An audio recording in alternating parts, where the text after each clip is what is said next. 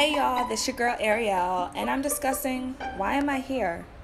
This is the question I've been asking myself since I was approaching my 30th birthday. It sounds cliche, but as the day came closer, I began to feel more present, and life all of a sudden became more real.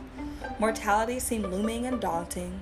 For once, my choices really felt like my choices, and everything I did felt important and crucial to how my life was going to turn out.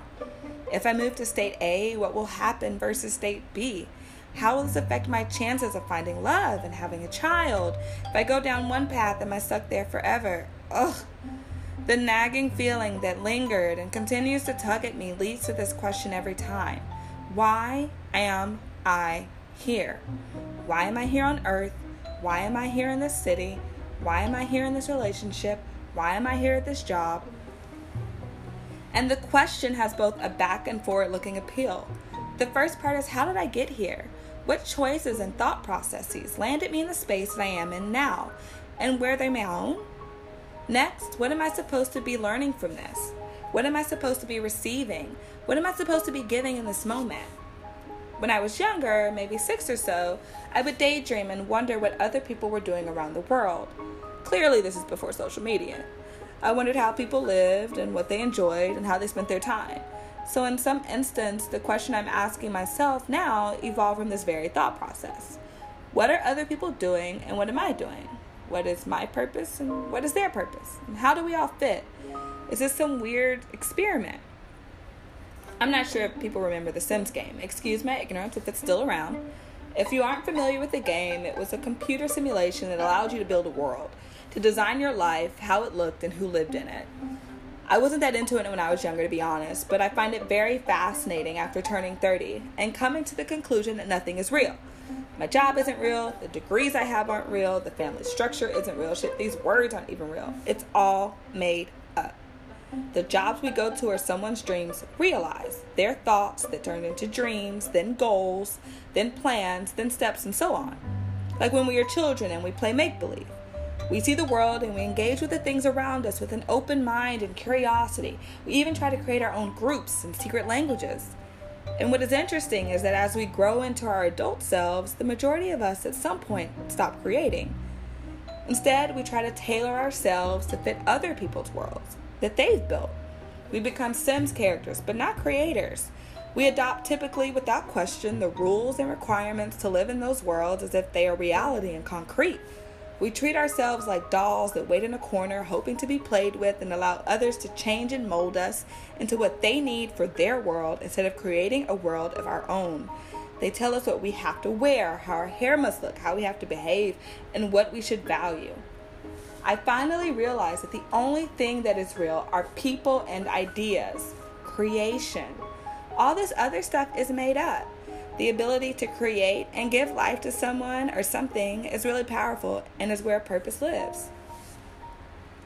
I think it would be valuable to all of us if we spent more time make-believing. What if we were taught how to use this childlike ability to imagine and see beyond the first layer to create our lives and find our purpose?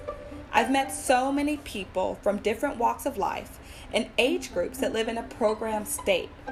They love how they were taught without question. They work the job they work without a specific reason. They're going to leave this earth without fulfilling their purpose. And that is my greatest fear. Living a life of recognizable achievements and monetary gain, but lacking purpose and fulfillment.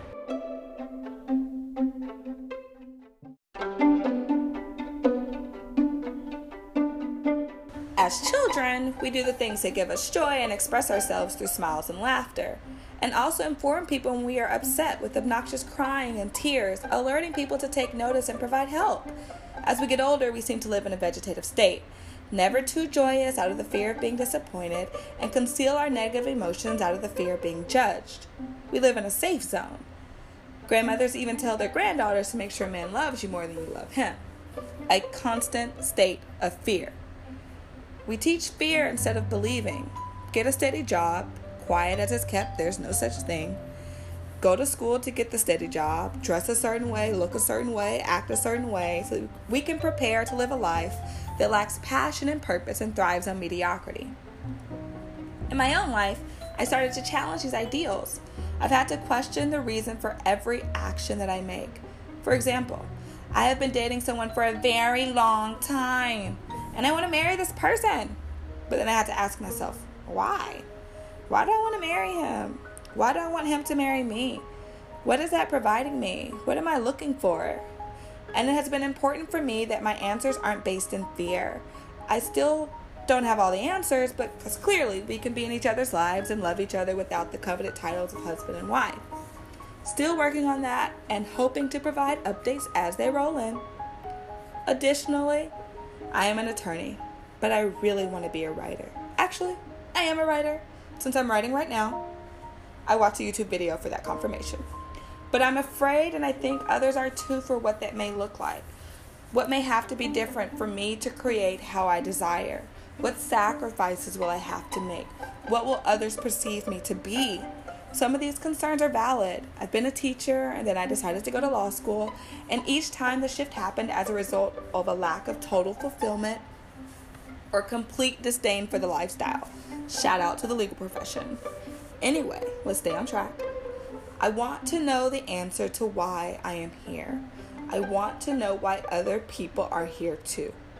Why are we here on this earth at the same time in this moment?